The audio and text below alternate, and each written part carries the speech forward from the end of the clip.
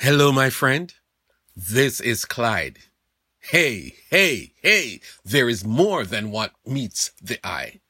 In 2 Corinthians 4, verse 7 to 12, we read, "But we have this treasure in jars of clay to show that this all-surpassing power is from God and not from us. We are hard-pressed on every side, but not crushed, perplexed, but not in despair, persecuted, but not abandoned, struck down, but not destroyed. We always carry around in our body the death of Jesus so that the life of Jesus may also be revealed in our body. For we who are alive are always being given over to death for Jesus' sake, so that his life may also be revealed in our mortal body. So then, death is at work in us, but life is at work in you." Imagine for a moment that you are in a museum of ancient history and you are standing in a room with this huge jar encased in unbreakable glass. It dates back many centuries, but the story surrounding the jar is intriguing. Cracked in places, discolored in various places, and there is a piece missing from the top. But somehow, the more you gaze at this simple-looking jar, is the more you are in awe that it has never been smashed to pieces. It has withstood all kinds of adversity, but has always remained intact. It is known as the indestructible jar. And I want to tell you something, but not yet. Let us settle down to talk about the text. Who are the we's mentioned in the first line? The text is talking about the population of people who are children of God, and he declares that we are jars of clay. No surprises there because we were made of clay. But there is something on the inside that is mysterious. He calls it the all-surpassing power from God.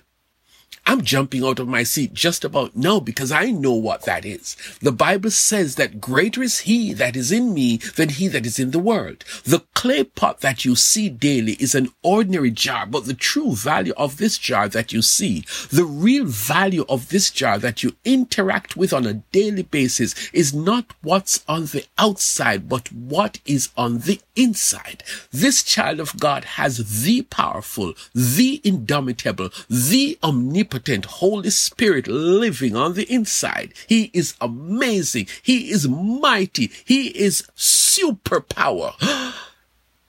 Calm down, Clyde. And let's talk some more. So there's an ongoing story around the life of the jar. This jar is not exempt from some stuff, some adversity, some challenges, some testings, some attacks. Some things have happened to this jar, but it is still standing. It is still what it was made as, a jar. I believe you're slowly getting the picture. Listen, the jar was not made to sit beautifully on a mantelpiece. The jar has to be put to use, and it is in the daily grind of life that the jar has proven its inner value. We are hard-pressed on every side, but not crushed. Some believers have been through some rough times, been homeless, broke, like have no money. Things got so bad that you should have died, literally. David said, "You went through the valley of the shadow of death." But you visit those folks today and you see them still smiling, still happy, because things turned around and they are still here. Those experiences were meant to crush them, but somehow the treasure inside enabled them to overcome. Perplexed, but not in despair.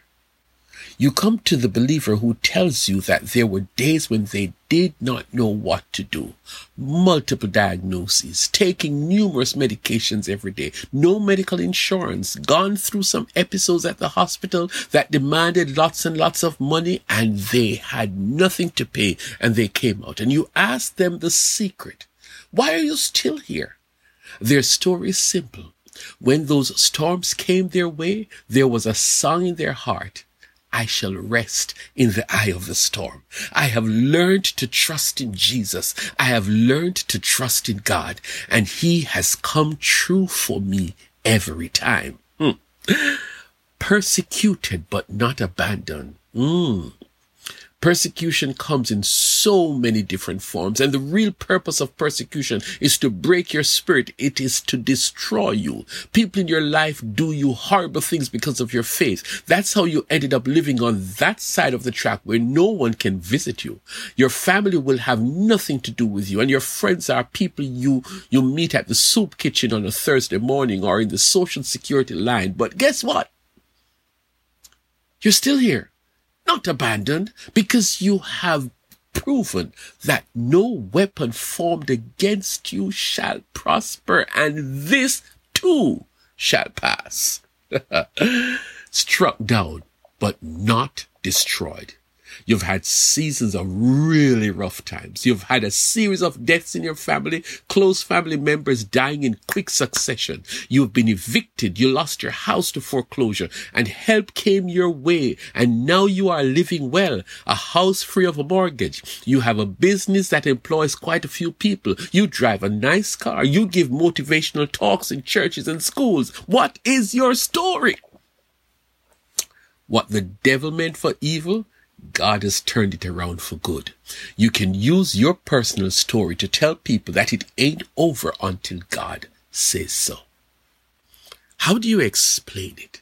How do you explain that jar in the museum still standing, not fallen in pieces?